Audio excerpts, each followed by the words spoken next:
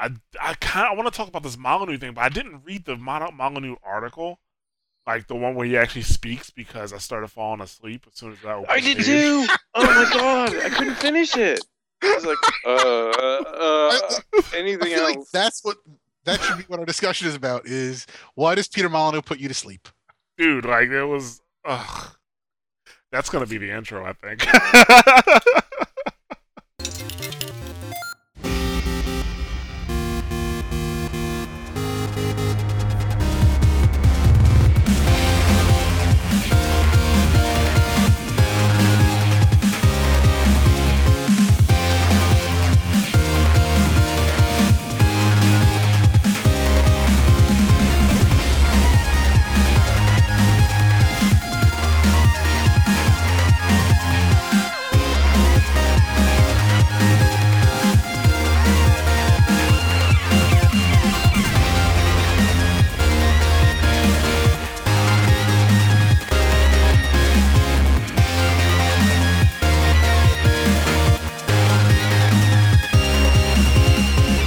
Hello and welcome to Mashcast number 119. I am Jarrett, and I'm here with games industry public defender and the scourge of Ironforge, Nick Zelenkevich. Scourge of Ironforge. I like that. Titles are really working. Yeah, you're getting back onto your game here. How's everybody doing? You can't just say, "How you doing, guys?" After the scourge of Ironforge. What's up, boom? Yeah. I just killed some dwarves. How's it going? It's going pretty good. Fine. And of course, we're also here with lover, writer, friend of the people, and ally from the Great White North, Joel Couture. And screw you, Konami, for selling me a $40 goddamn demo disc. Oh yeah. Oh, You guys probably paid $30 though. Well, yeah. But you know what? I got words about that game, about Metal Gear Ground Zeroes, but we're gonna save it for Games Club. I'm pretty sure we're gonna blow that shit apart. It's going to be unfortunate. Yeah, for them. All right. Yeah. So I'm sorry. Go ahead, Nick. I do just want to ask, how long did it take you to beat it? It took me an hour and 15, but I insisted on not getting caught. So I kept restarting and stuff like that. Yeah, it took me about an hour, around the same time, like an hour and 20. Same thing. Like every time I got caught, I just go back to a checkpoint. Yeah, like, no, this is unacceptable. So that hour, then that's game time. That's not real time because you were resetting the clock. Mm-hmm. So how long, like real time, then? From like, I put the disc in, I take the disc out. I'm guessing you did it in one sitting. It sounds like. Yeah. The game is not long at all. Like you can beat that entire. Like actually, I think the fastest speed run was 8 minutes. Yep, I can see So it. it's in 8 minutes. After I'd beaten it, if you wanted to be super aggressive and just shoot guards, you could do it. It wouldn't even be hard. Yeah. Because like, if a guard sees you anyway. Game Club. Yeah. Yeah, I just want to know, like, what was the time on that? But Game Club. It was not a lot. So that's something we're going to discuss on Game Club. That's coming up. But for tonight, we have quite a few things to talk about. GameStop closes Spawn Labs. When I brought that up, Nick and Joel didn't even know what it was. So we're going to talk about that. Peter Molyneux was talking out of his ass, so we're going to talk about that. There's a Sonic movie, and apparently it's going to be dark and edgy. So that's on the docket. Final Fantasy 7, I'm sorry, not Final Fantasy 7, Final Fantasy 14 originally failed because of flower pots. And also, Oddworld creator had some words for EA, some very harsh words that I applauded. But first, top story, Facebook buys Oculus Rift. Oh, Jesus. Like that? What? Why? This is my first reaction. When that happened, that sent ripples through the games industry sphere, if you want to call it, because there were a lot of mostly negative comments, pretty much all negative comments, and of course you had the people like Nick who were like, yeah, it's okay, not that bad. Now I will be perfectly honest with everybody, because I know Joel expected me to have some anger about this. I really don't think I give a fuck. Like 2 weeks ago, I explained that I was not excited for VR at all. I really didn't care about it. Even though I did have a friend, he was an avid listener. He told me that I wasn't thinking about games like let's say a House of the Dead or something like that, where the like movement is controlled and stuff like that. He says I didn't think about that stuff. So I was like, okay, fine, he got a point. But I was not excited for VR in the first place. If Facebook takes this and ruins it, I really don't get. I don't care. All right, like, I'm sorry, I don't. To those who might be offended by that, probably Kickstarter backers. Go ahead, Nick. If you aren't taking a side, then I don't know how to be contrarian. Well, Joel is gonna have some opinions, so Joel has enough opinions for the both of us. Trust me. I don't know if I'm that mad either now. Like the longer I think about it, because like after talking about Sony getting into VR last week and me sort of thinking, what application does this have in games that I really like? It's like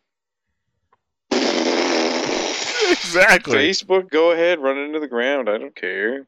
Doesn't make a difference in my life. I mean, sure, VR will make for some interesting games, but I don't know. Facebook sounds like they want to use it for other stuff, like watching live basketball games, like you're really there and shit like that. And like, you know what? That's probably a better use for it. No, it's not actually.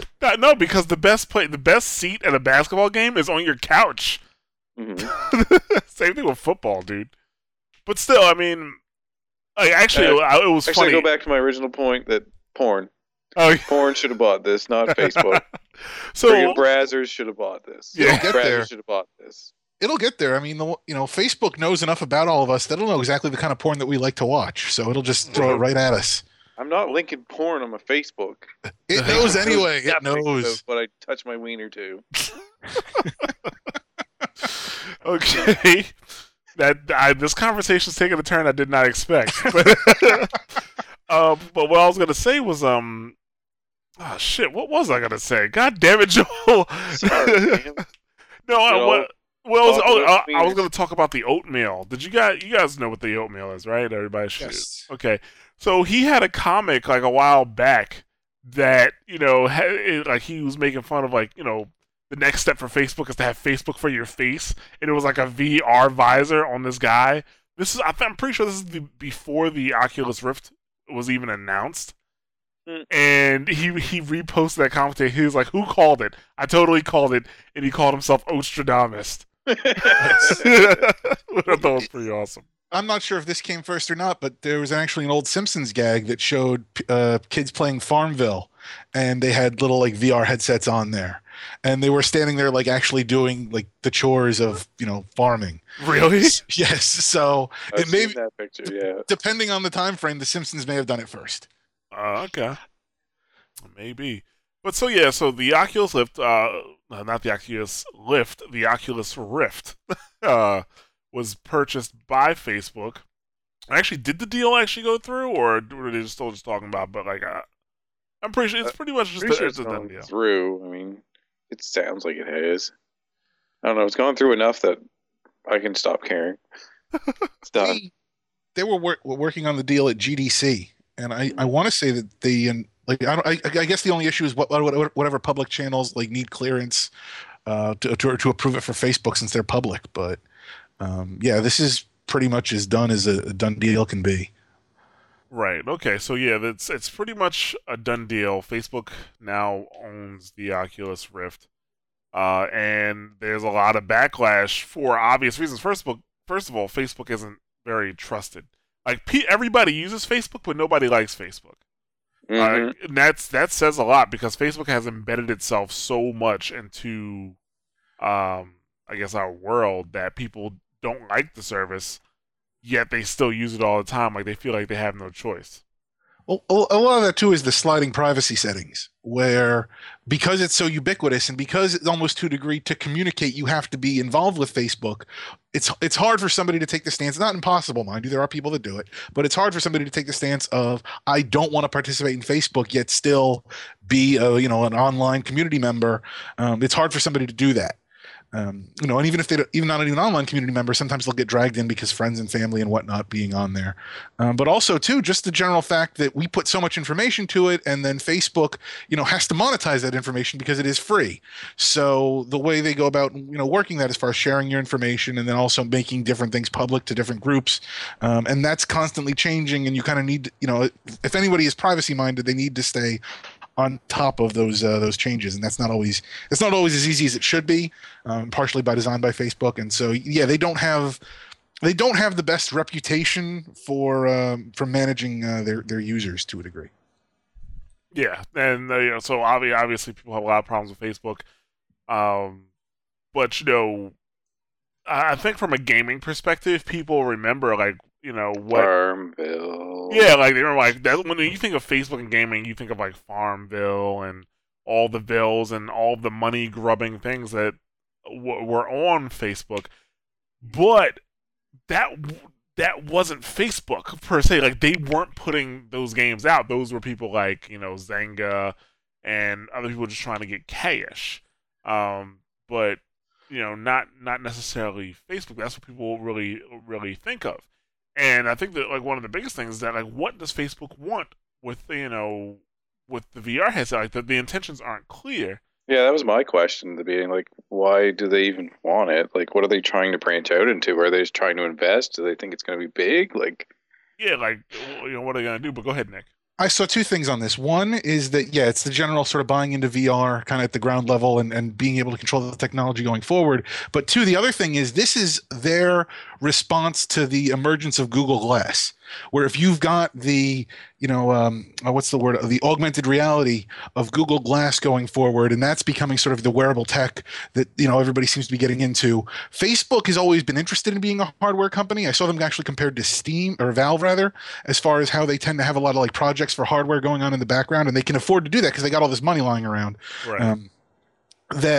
Even then there was talk about a Facebook phone at one point, and I don't think that actually came through. It did, but it was inferior. So they just took the operating system. Now you can enable, if you have Facebook at least on your Android phone and maybe on your iPhone. There's there's a one checkbox. If you check it, bam, it becomes a Facebook phone. Yeah, would not recommend. No. No, but they're always looking. I think one of the things is because they know that they're they're a service, and they're always relying on other people's technology. They're looking to make sure that they have that foothold going forward, so that somebody else can't sort of outflank them technology wise. And so they see Google making a move with the Glass. They want to sort of respond. This seemed to be the best way as far as, okay, now they've got a headset. It's not quite augmented reality, but it's still a piece of hardware that people are going to get into, and they've got that as sort of at least a direct competitor for them. This is in no way a competitor to Google Glass, because I can see where I'm going with Google Glass. I can put Google Glass on and still operate pretty normally, except unless I'm in a movie theater, and then they might kick me out and get the feds involved, apparently. But with the Oculus Rift, you need to be somewhere safe. You need to be somewhere that you're not going to get hurt if you move around. That's the thing. I don't think that's the case. I really don't.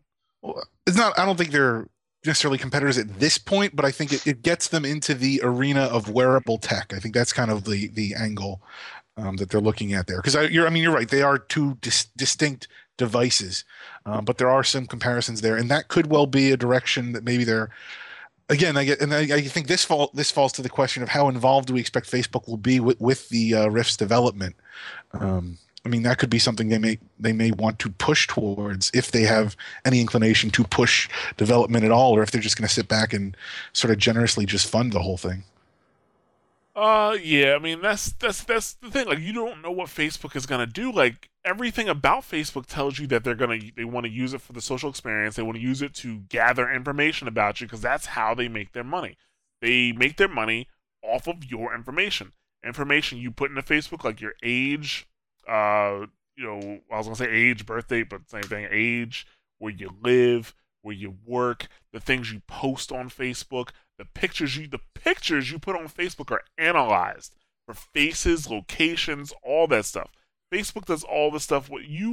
By using Facebook, you are giving Facebook unlimited amounts of data to sell about you. Now, like for example, we have the Mash Those Buttons page. You wouldn't believe what I'd be able to, what I can target on people, like such specifics because of like how Facebook analyzes data.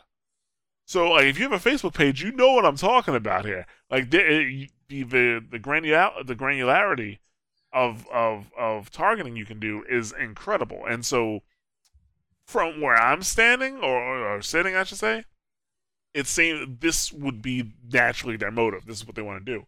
But you could be right, Nick. They could just be wanting to get on the ground floor. I doubt it, but well, the thing is, though, here, I mean, this doesn't really compare to their current service. I mean, they have to monetize all your data that way because that's sort of the only commodity they get out of it. I mean, in this case here, they're actually producing hardware that they can then sell, and then if they can sell it, and if cheap enough to actually make a profit off of it, then there's less incentive for them to go out and be like, okay, well, we need to keep scraping data out of everybody. Not that they necessarily will or won't, but there's less incentive for them to do that because they're actually selling something here.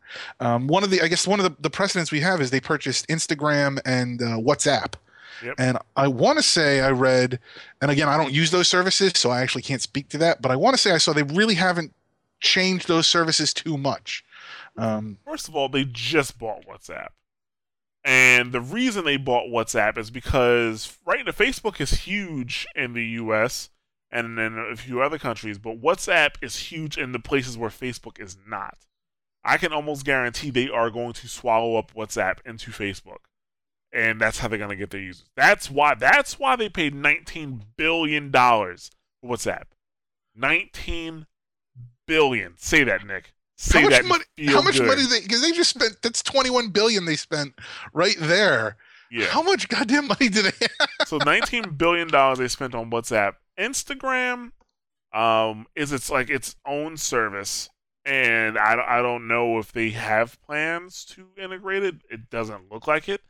WhatsApp, I can almost guarantee they will integrate into Facebook because they've bought other companies like that's why you have Facebook Video and things like that. But Instagram may be the only one since of how its user base works. Maybe the only one they let go.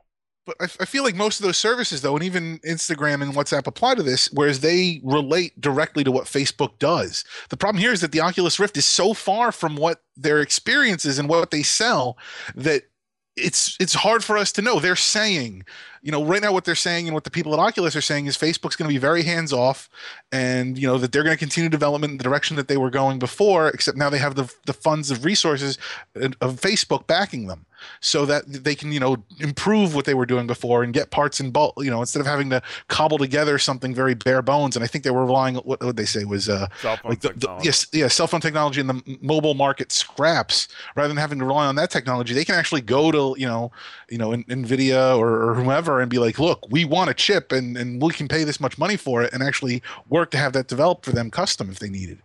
I think it's going to be more of a EA style of hands off.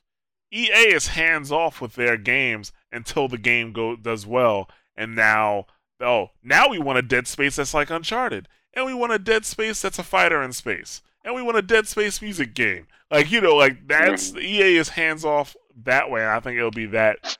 It'd be like that because if they can use it to gather user data, they will. They want your information, just like Google. Google's the same way. Google wants your information. I can almost guarantee you things that you do through Glass are analyzed by Google. I mean, they have farms of servers that all they do is analyze data. It's like remember being like the Matrix for the first time he comes out and he sees all those people. It's like that, but in real life.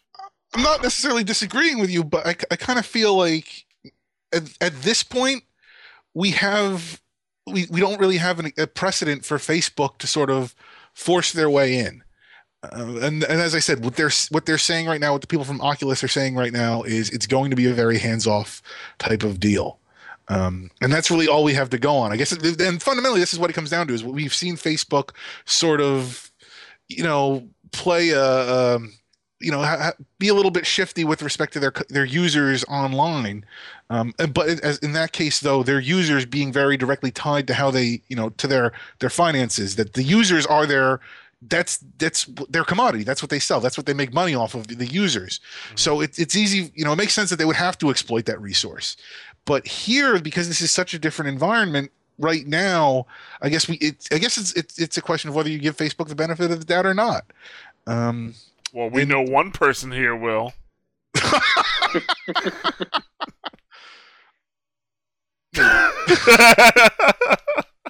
no, but no, it's one of those things. I mean, I've, looking at it as the perspective of someone who's, been part of a company that's been purchased before, you know, everything that Facebook is saying is what you would want to hear as part of, as a member of Oculus Rift.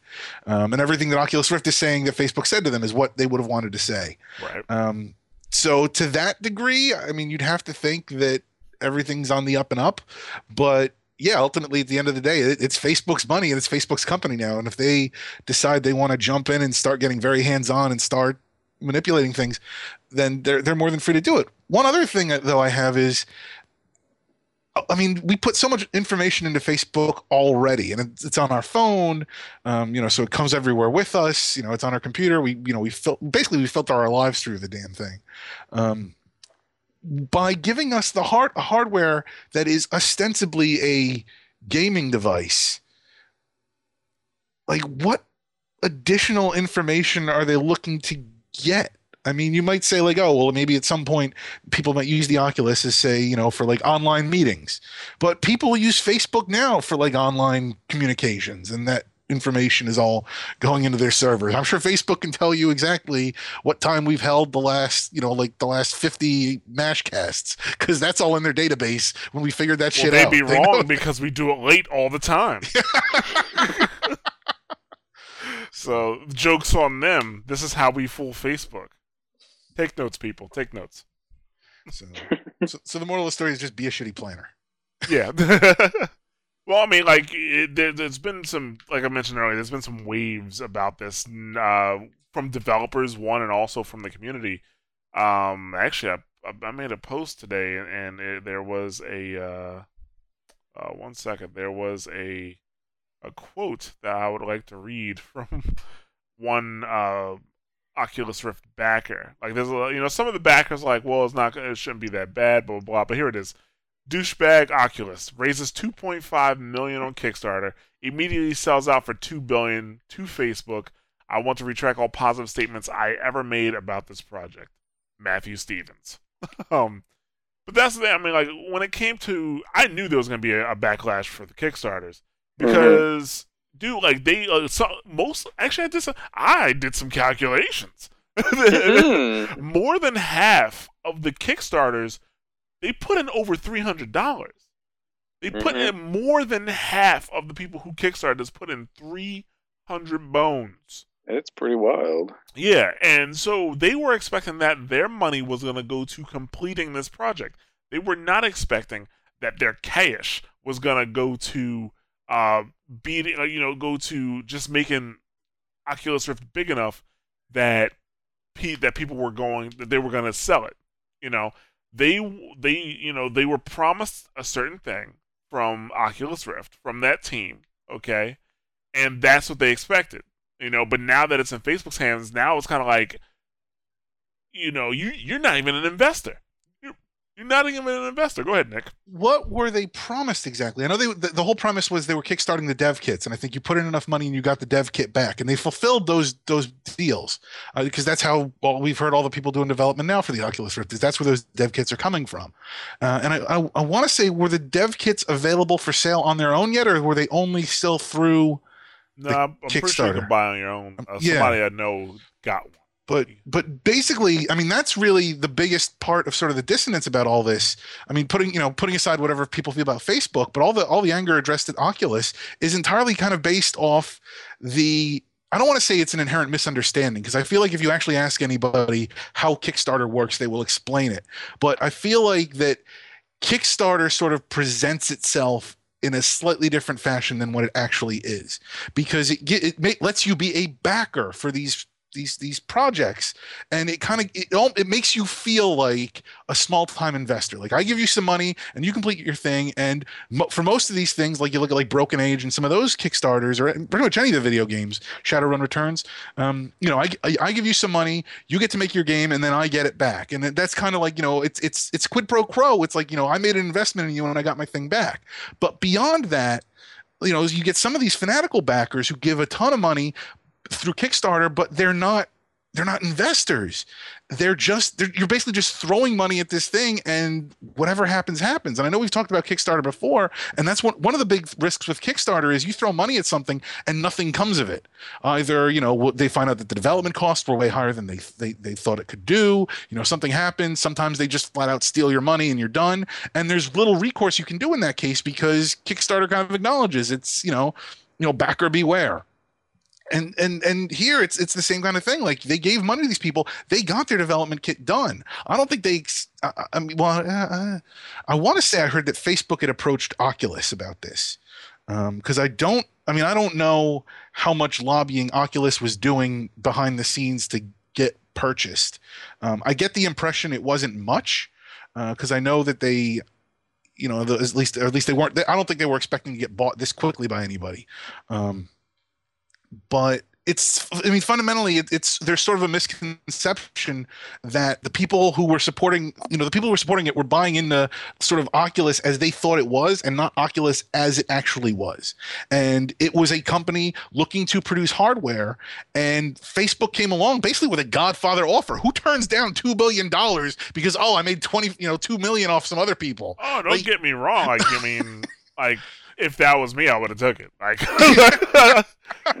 Don't get me wrong. That if that was me, I would have, taken it too. But I still know why people are mad. Well, yeah, and fundamentally, you put in $300 or more of your hard-earned money, and especially, it's not like the people throwing this in are super rich. Unless you're not, but even then, he threw in what, like 10 grand of his own money. But he's got all that Minecraft money, so he's not hurting.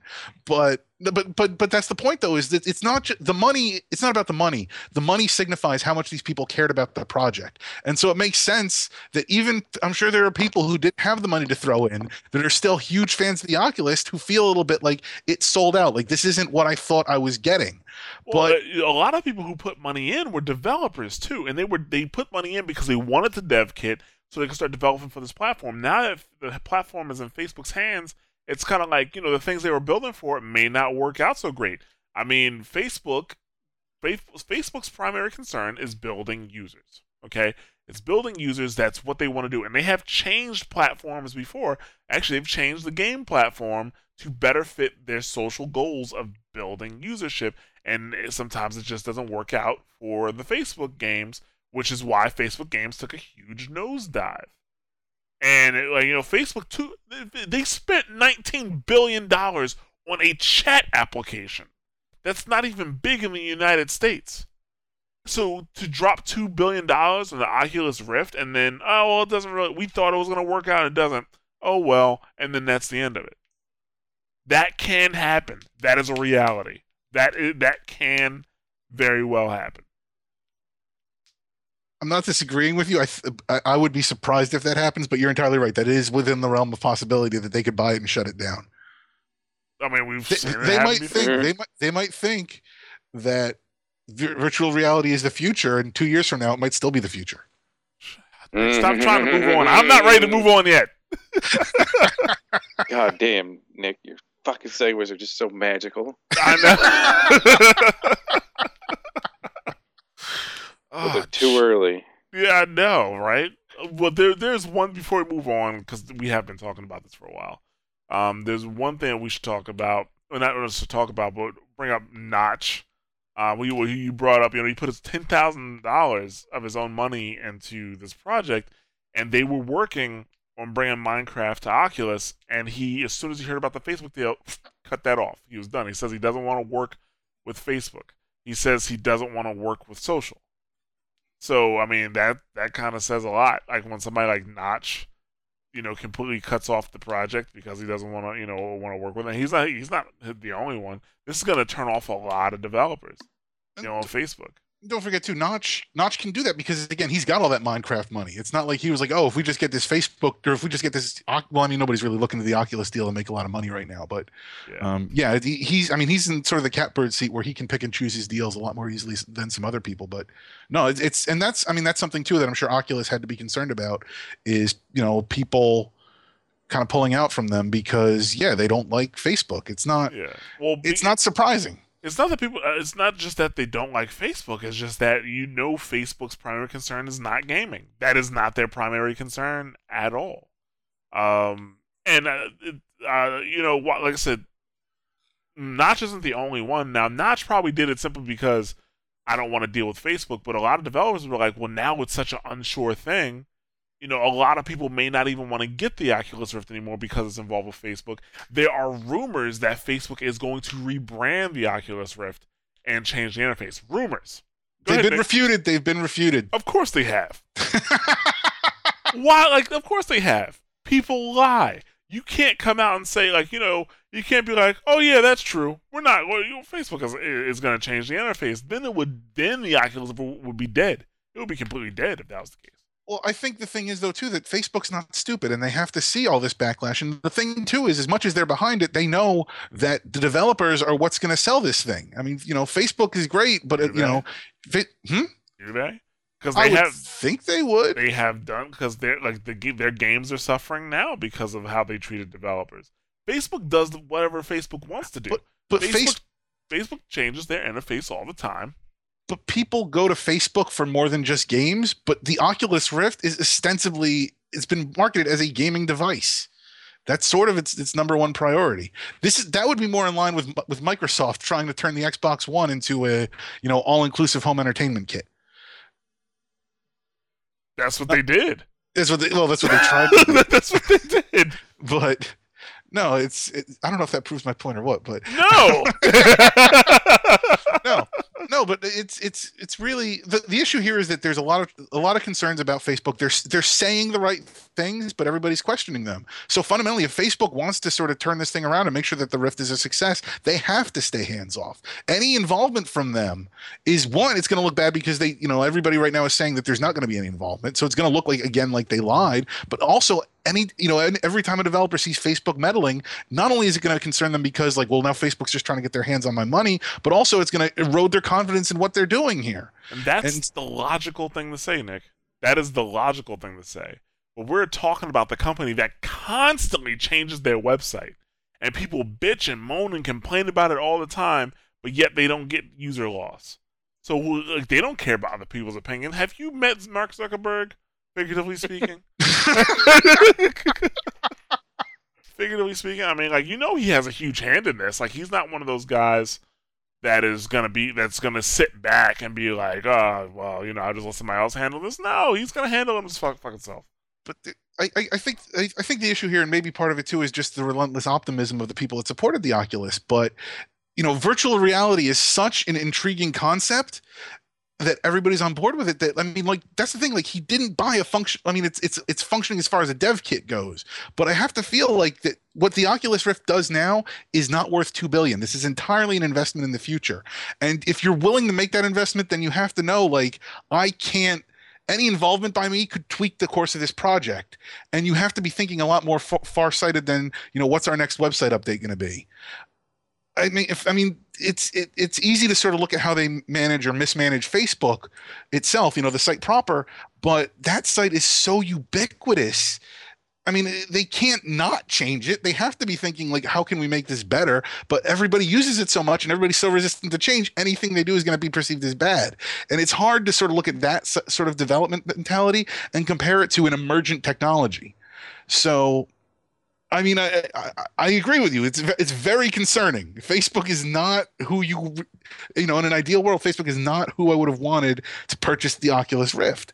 But to a degree, I'm kind of glad that they did. If they stay away, if they stay out of the development, if they keep their hands off of it, there was a quote from was it Nate Mitchell from Oculus Rift, and he was talking about how they had a whiteboard with two design layouts on there, two roadmaps for development on there, and one of them was the roadmap.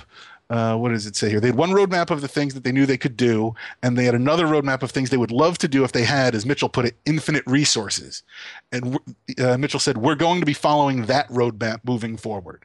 So if you have a company that sort of is developing nascent VR technology, it's much better for everybody if they have a shit ton of money than if they're scraping to get by. And as long as Facebook can keep their hand out of the pot, I think we'll all be better off for this. Of course you would, Nick. Of course you would. Like I said, I really don't care, but I don't think it's going to turn out that great, personally. But we've been talking about that. I did not expect it. That was like a half hour. Didn't expect that. So let's move on. I did. Let's move on to our next topic, which is GameStop closes Spawn Labs. Now, if you're like Nick and Joel and you don't know what Spawn Labs is, which I guess is fine, a couple years back, I think 2011 it was, GameStop bought Spawn Labs because Spawn Labs their big thing was streaming games. Okay, so like Gaikai or like On Live, which is supposed to be making a comeback, according to them. But so they bought Spawn Labs because they were going. That was the future. Cloud streaming games was the future. And they just closed it because it's still the future. According to them, the people aren't ready. And, this article from Games Industry, thinks it's because of, the console industry is booming again. 2 new consoles came out. Physical sales are up for now. GameStop, what was it? It was like $354 million net income, or that was $354 million with net profit. Okay, so they're doing great right now, and to me, this is just so short-sighted. So short-sighted. Which is really in keeping with how GameStop works. Yes, yes, this is their MO. This is so short-sighted. Like, first of all, it's not that people aren't ready for cloud streaming. People are ready for cloud streaming. There are a lot of, especially in major metropolitan areas, the internet is fast enough for you to do cloud streaming without having much problems. I'm talking about I think they want you to have like 5 megabits down is what's recommended for cloud streaming. 5 megabits down, and in most metropolitan areas that can happen. Where you start to get in trouble is, I think, mostly in the middle of the country. It's where you start to run into trouble. So no, it's not that people aren't ready. It's just that they don't have a compelling reason to do cloud streaming. Now, I'm not saying they need to. I'll put it like this. I think GameStop wanted it to be an everything or nothing type of situation.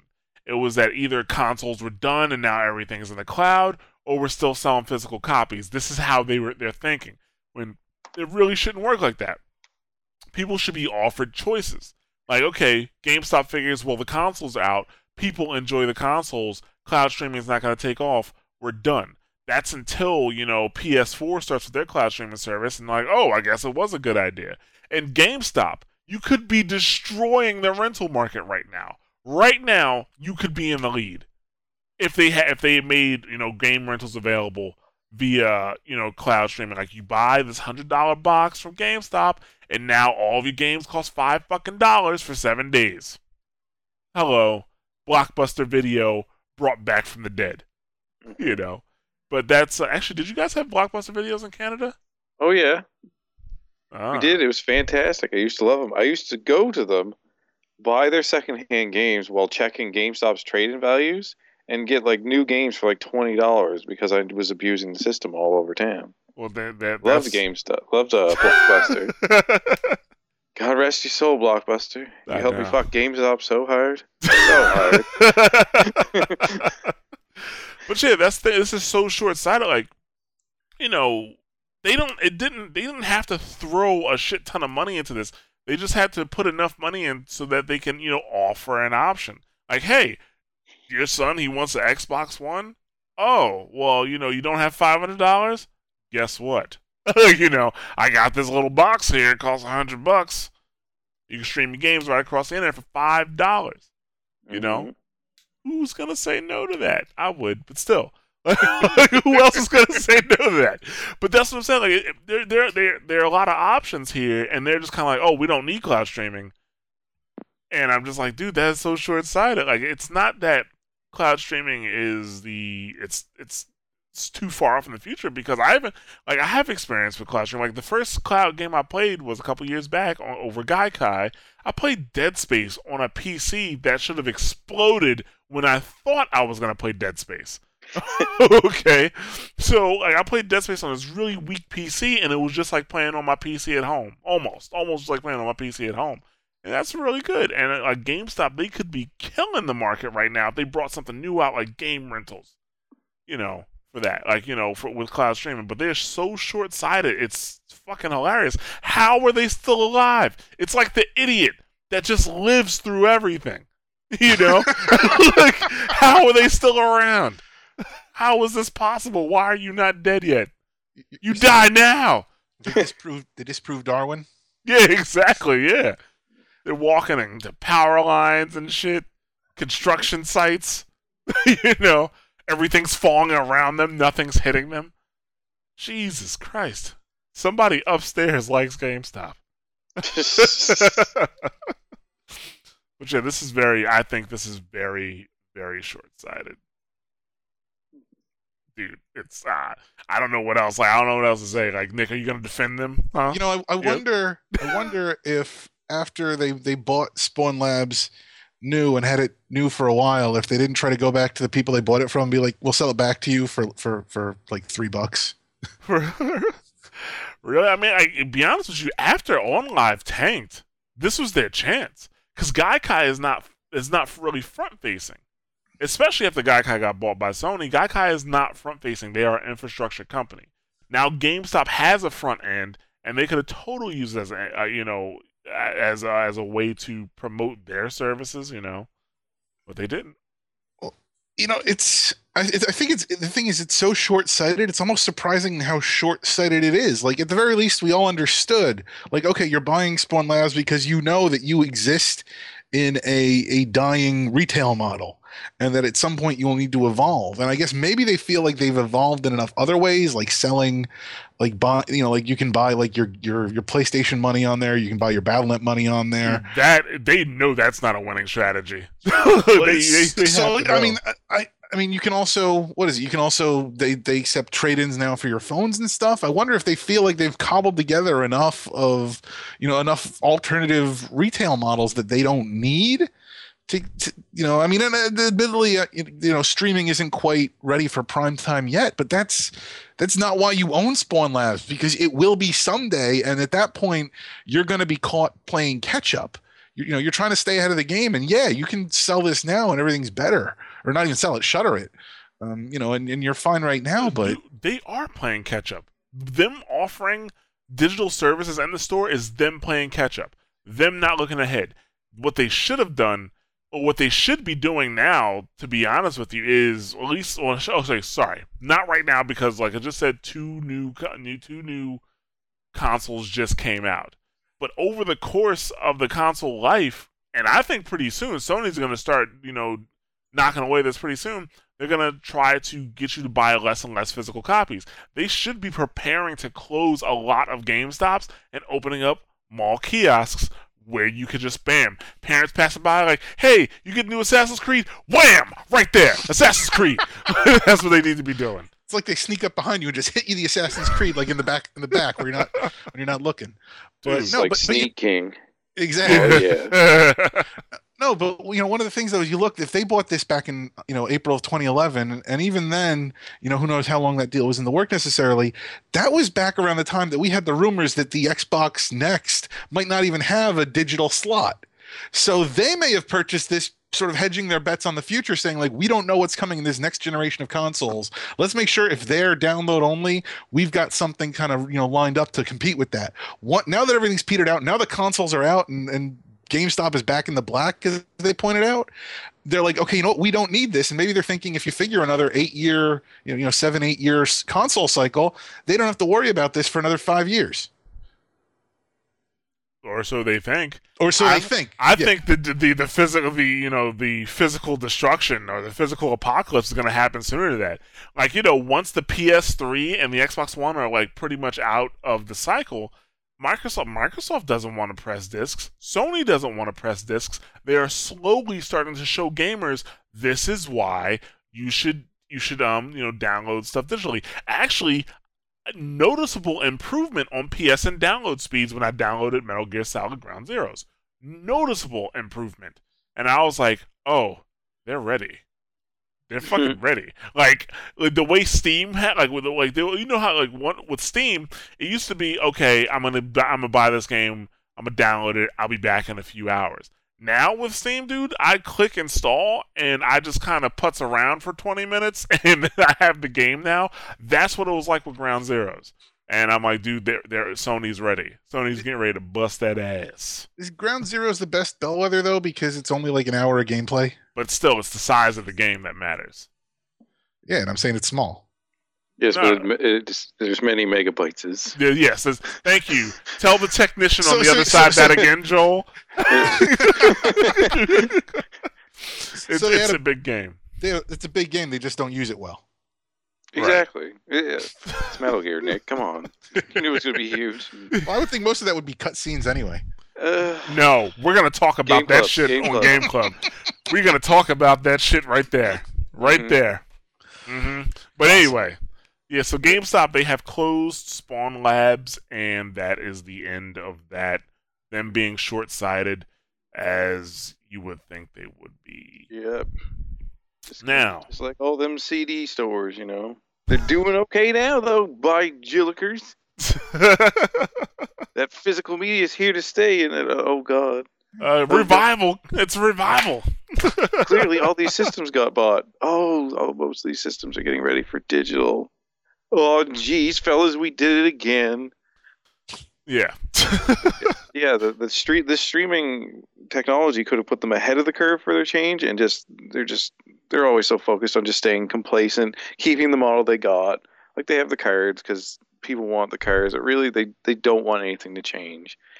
They just want to charge people $3 warranties on a $2 game and sell them discount cards for $15 and just fleece the people they got right now as much as they can.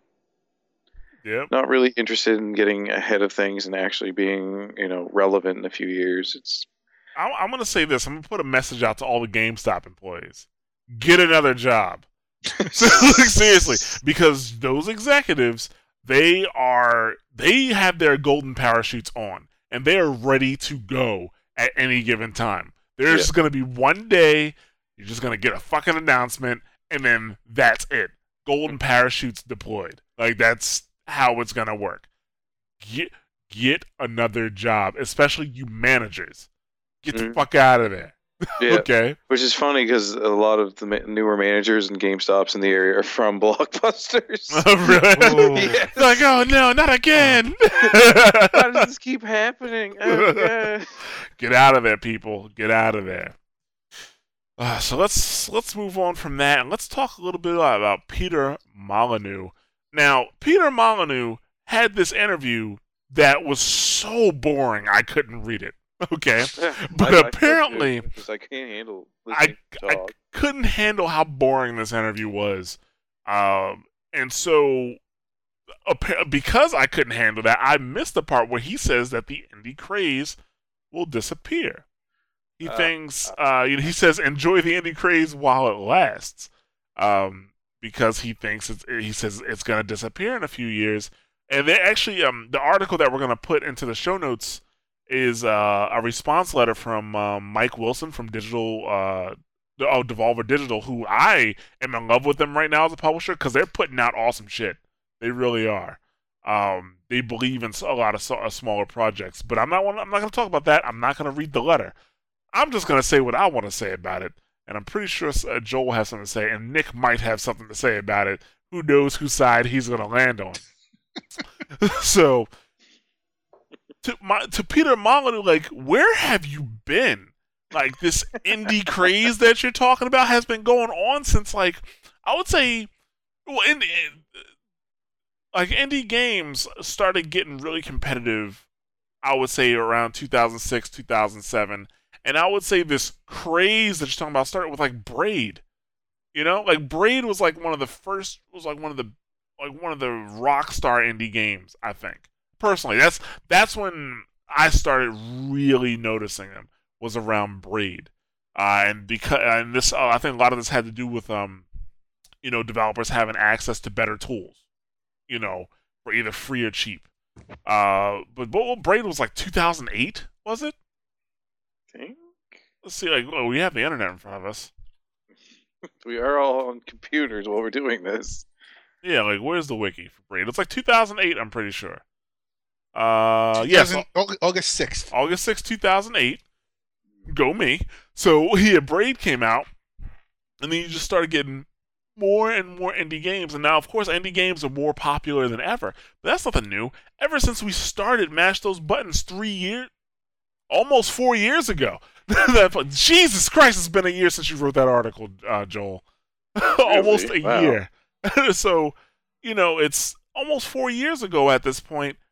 Indie games have been big. My first PAX East, the first PAX East in 2010, which is where we came up with the idea for the site.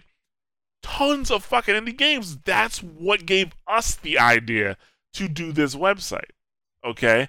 I remember playing Slam Bolt Scrappers and, that game that you fall, the base jumping one. Yeah, so I remember playing just so much cool shit. At PAX East, I was like, man, I want to start this site.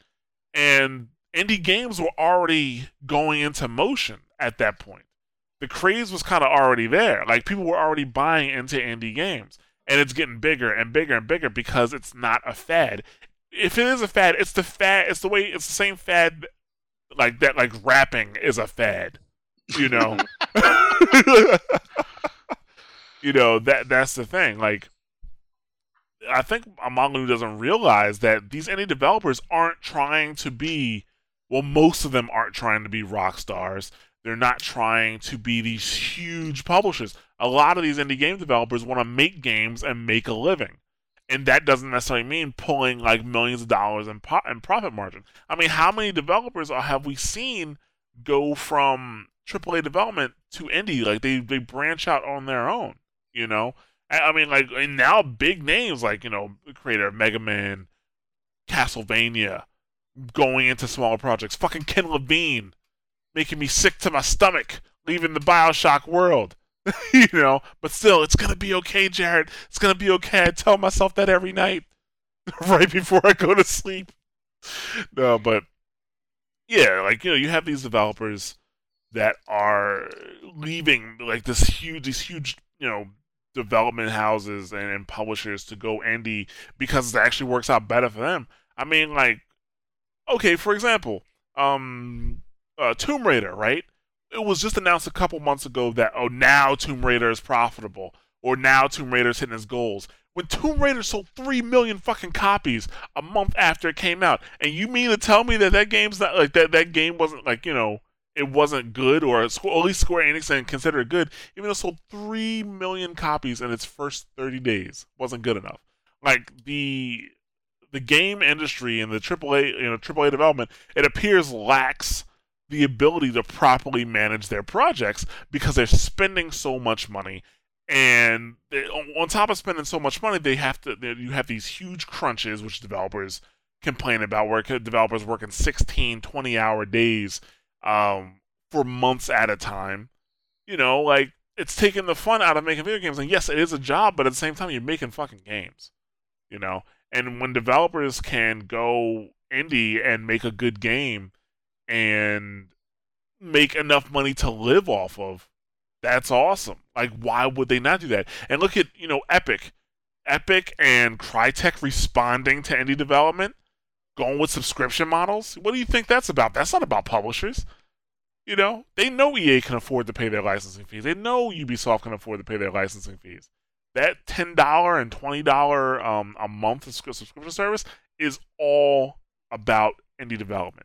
And you want to tell me that this is a craze? He's the old guy in the room. Back in my day, we used AAA publishers to publish our games. You young Thundercats don't know what you're doing now. Like that's exactly what it sounds like he's doing. He's never coming on this podcast. We'd all be asleep. He can come on WoW Talk. I'd be cool with that. Oh yeah.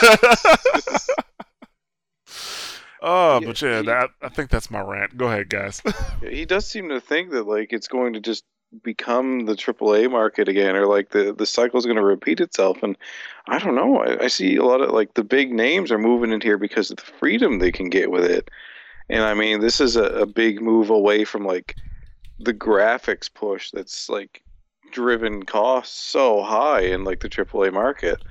Like graphics are such a big part of all the costs now. That's sort of moving away from this, moving to smaller independent projects where the graphics aren't the biggest, most important thing. Like you can sort of tell the experience you want. Like why would that be a craze? Like why wouldn't that be like something that's here to stay? Like most people get into the games because they have like something they want to make, and like not because they want to fucking pay their dues making the next fucking dog adventure fucking bullshit for the 3DS. Like they want to make something cool that they want to make, and like now that's really possible with the dev tools that are available. Like I just see this getting bigger and bigger. Like this is bigger trouble for the big guys than anything. Like this is cutting into their pie. So I really don't see this fad going anywhere. I don't know what Moanu's fucking talking about. Fad. Shit's here to stay. I know. Like that's the thing. Like it seems like he is so out of touch. Like it was like, where have you been? I was like, oh, that's right, he was in that fucking box. I forgot about that. he was in the center. He was in the center of the Everybody box. clicked to let him out. Yeah. Paid to click.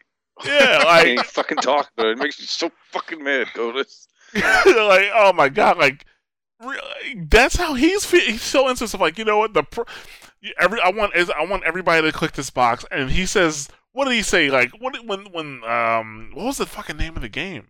It was Curiosity. Curiosity. Yeah. You're right.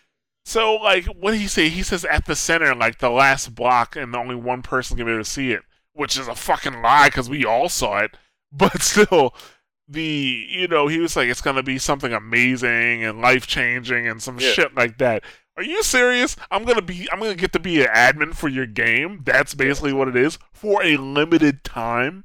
Yeah, can't listen to this man talk. It's just a nonstop stream of bullshit. It is. Like, there's been a couple articles lately about how he just sincerely believes what he says, but he's just a very, very good con man, and people are very, very dumb. Dude, Peter Molitor, like every time he kind of talks now, it's.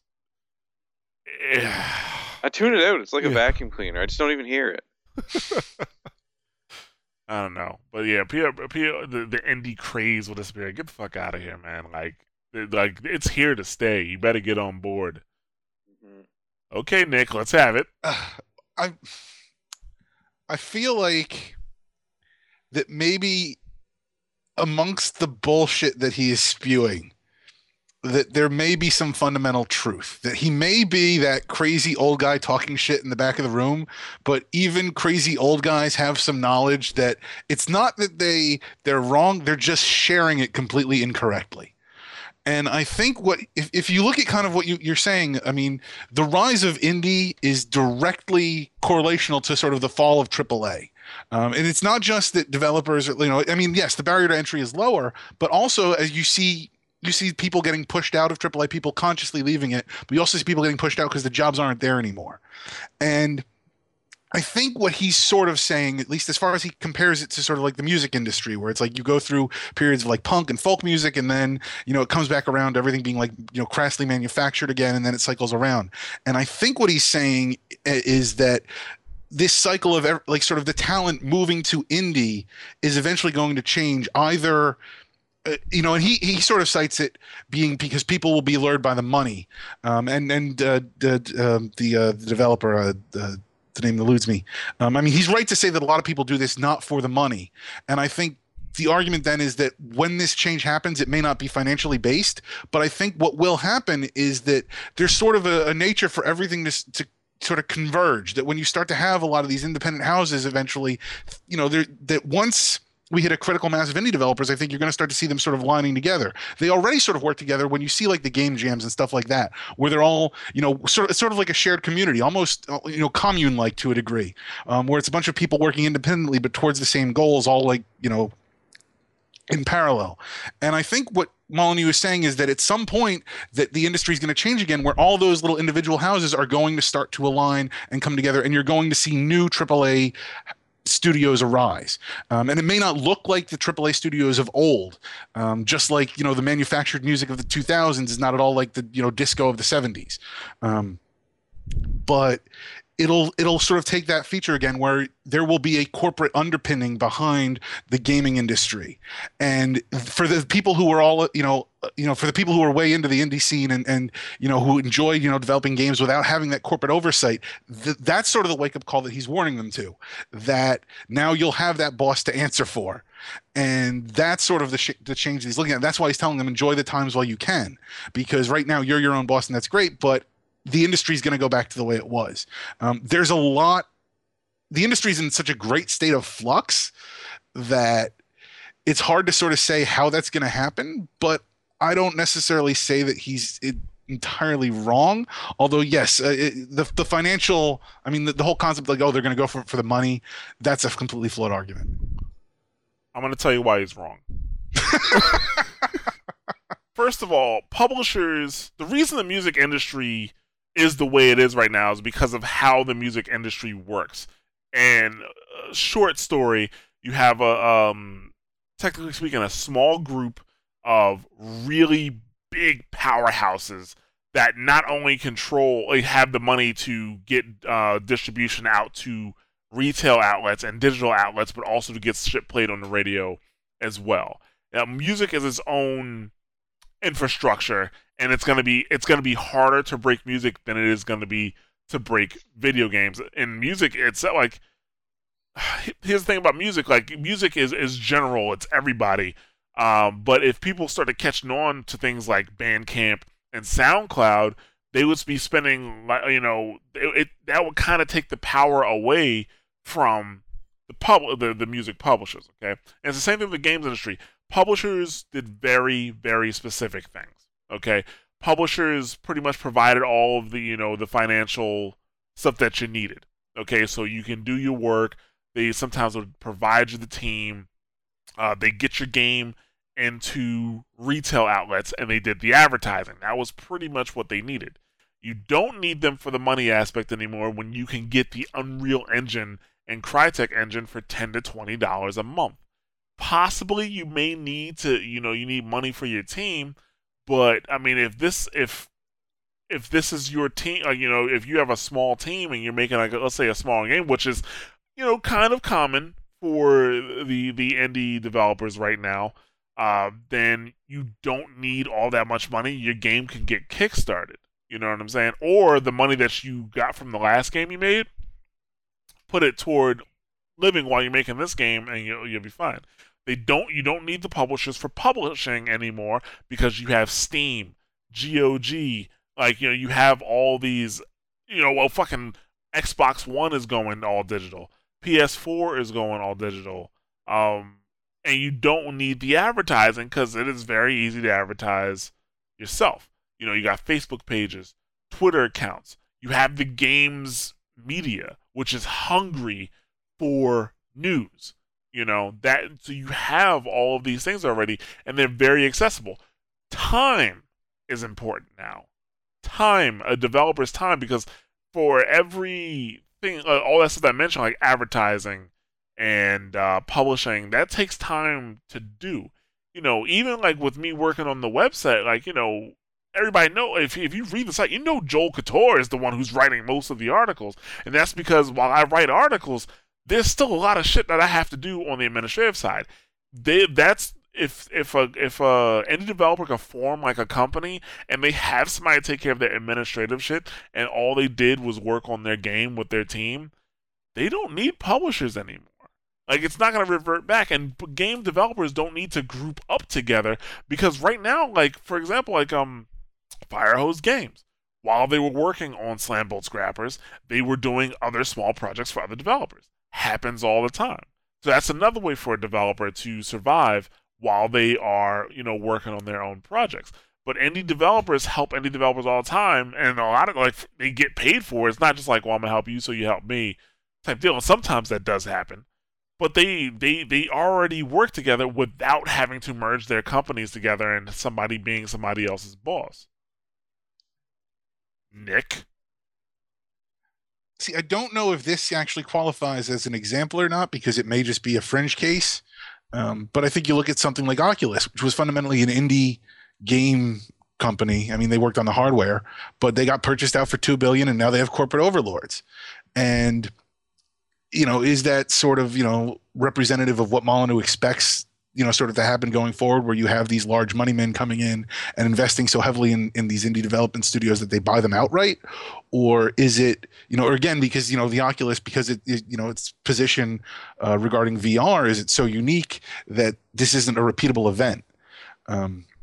I mean, I agree with you. I think publishers are dead, and I don't see that coming back necessarily, or at least not to the degree that it was. But I wouldn't be surprised if there was some sort of corporate resurgence with respect to the games industry. Not that there will. I mean, it's one of those things, because again, you get into the whole concept of semantics with what exactly does fad mean. It's. Indie games are not dying. The barrier to entry now is so low, and it's so easy to get in. I mean, you look at something like Flappy Bird, which how much did that cost the development? How much of a success was that? I mean, as long as that exists, indie games are not dead, but it does feel, I mean, I think what it comes down to is you look at something you look at the game conventions fundamentally, and I guess it's not really a percentage of floor space, because the bigger companies are always going to be able to afford more floor space. But I guess just the number of developers, as far as how many are indie and how many are, major, AAA studios. I feel like to some degree, and even again, the whole publishing AAA model is so flawed that I can't really. It's not like I can even explicitly say well, this is how it's going to come about. This is what the model is going to be. We're going to have different terms for the kinds of companies that exist at that time. But I could see that happening. But to the degree indie development is dead, it's not. That will always be there. That there will always be a place for that, on the floor, as it were. Yeah. And I see where you're coming from, but the Oculus Rift was its own thing. I mean, Facebook bought that as a piece of technology, okay? Whereas with a game, it'll be harder for money people to get into that, because a lot of the people with the big money, they don't know games now. The heads of EA, the heads of Activision, they don't know games now. So how do they decide? How do they decide what to buy from people? Based off of how good it is, for the most part. For example, let's say Call of Duty didn't exist until 2011, 2012. Somebody makes Call of Duty.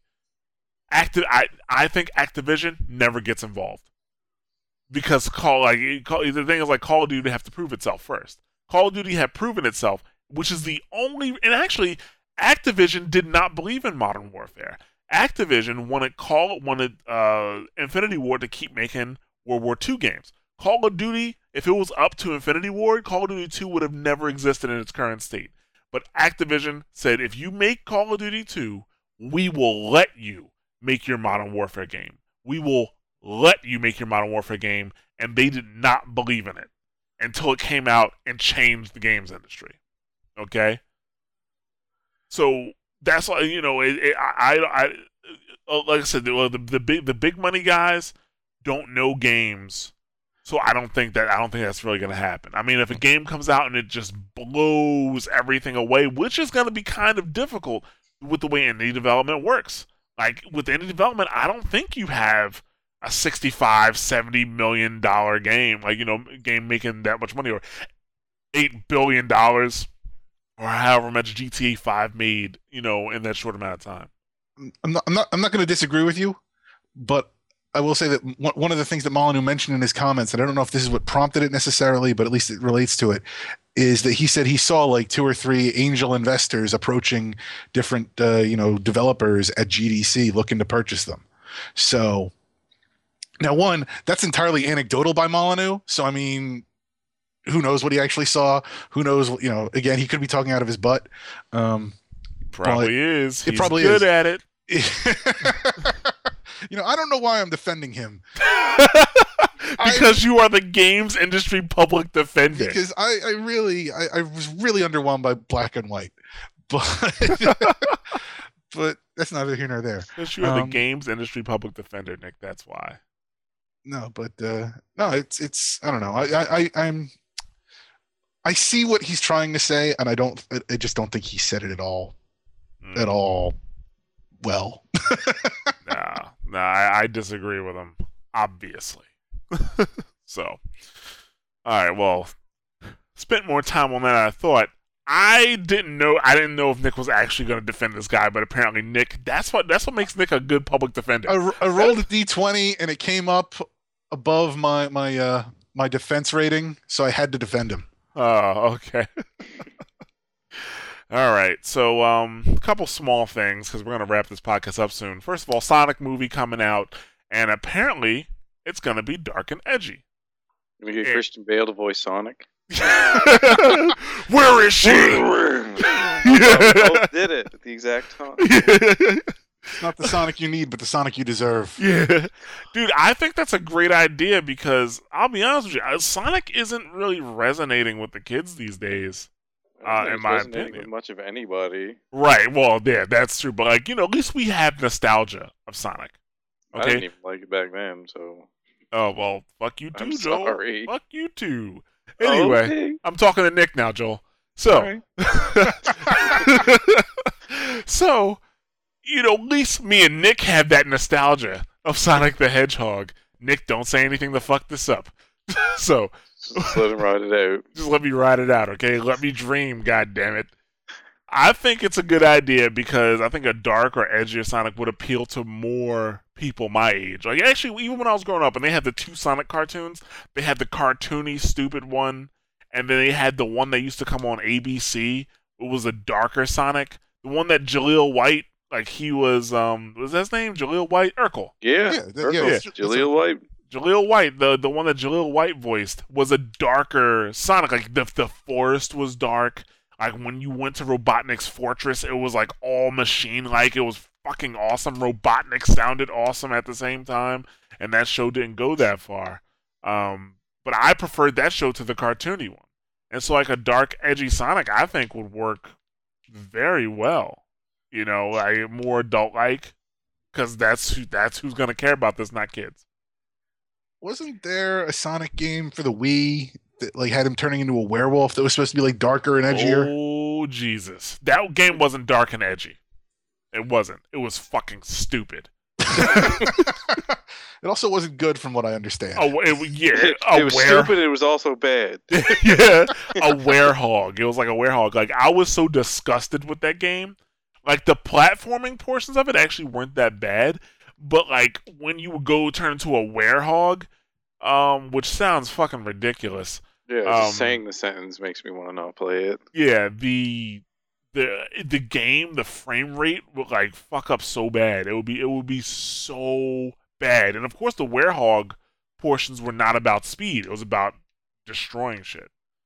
So, yeah, no, not good. That dark and edgy, that was not dark and edgy. It's fucking stupid. So, but yeah, a dark and edgy Sonic movie, I would be happy for. And that's all I had to say about that. Isn't Knuckles like the dark and edgy Sonic?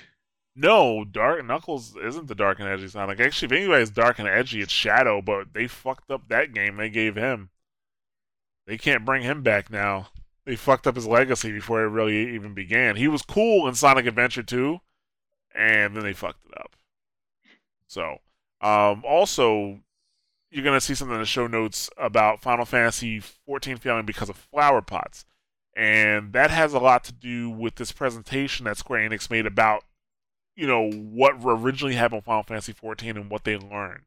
Okay, so the first, it's from Kotaku, but the first picture you see is that a flower pot used around 1K polygons and used 150 lines of shader code, which is equal to what like a person was in that game.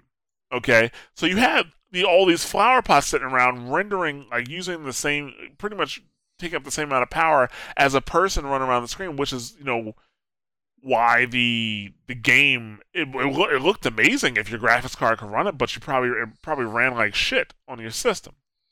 Okay, there's lots of slides here, and with some interesting things that they learned, but some things that they also admitted, like they were too focused on graphics. They said the 8 years they had of Final Fantasy XI kind of hindered them because they weren't able to recognize changes in the MMO market.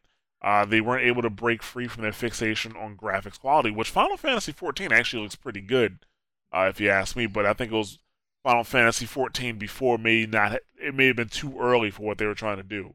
They weren't able to adapt to genre-wide changes, and they weren't able to keep up with user needs, and that's because, obviously that's all their fault because they must have been looking in their box, and that's it. They weren't looking at Warcraft. They weren't looking at any of the other games that came out around it because they would have saw. Do you think World of Warcraft has, what was it, 7.5 million subscribers, Nick? Yeah, about 7.8, I think, last check. 7.8 million subscribers. You think they have that because their graphics are so amazing? No. Like, that was bad analysis on their part. And so now they said, well, we've learned, never forget the fans. Well, thank you. Appreciate that. I don't know why companies have to learn that. I really don't. Why is that a lesson that people keeps learning? It turns out we have to appeal to the people we're trying to buy the games. Yeah. Who want to buy the games. So, never forget the fans. Fun comes first. Which came second on the list. Okay. Never back down. Always aim to amaze, which, yes, that is true. But at the same time, you got to balance your shit, dude. Like, you can't have flower pots that take the same rendering power as a person. Yeah, and don't forget you want to make an MMO about playing as a flower pot. Yeah. And then don't forget your roots, because it's what the fans crave, which is absolutely right. The fans are your fans because of what you did in the past, not what you're going to do in the future to change things. Hideo Kojima. Fucking Game Club. Listen to that shit. Okay. It's going to be Metal Gear Club because we're going to have a lot of grumpiness. Oh, yeah.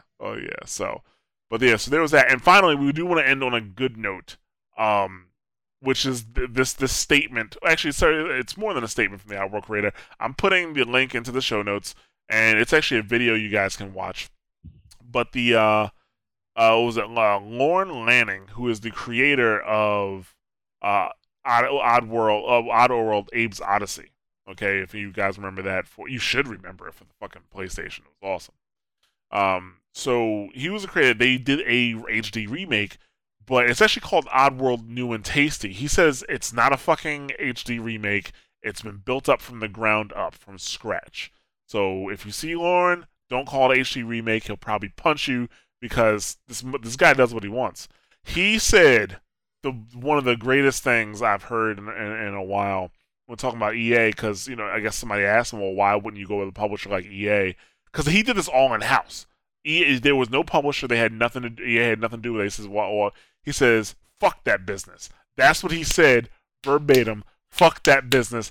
Talking about EA. He says he doesn't want to have to deal with fucking the publisher overlord. He said he'd rather not develop than deal with the bullshit that they're gonna put him through. And for that, we applaud you, sir. You are our first Mashcast hero. Lorne Lanning, Mashcast hero. I want to see Lorne versus Molyneux arguing over the benefits of being an independent publisher. Oh, yeah. That'll be entertaining. I'd be on Lorne's side. I think you'd have to be. Yeah. He'll rip Molyneux apart, and then he'll go for whoever's nearest him.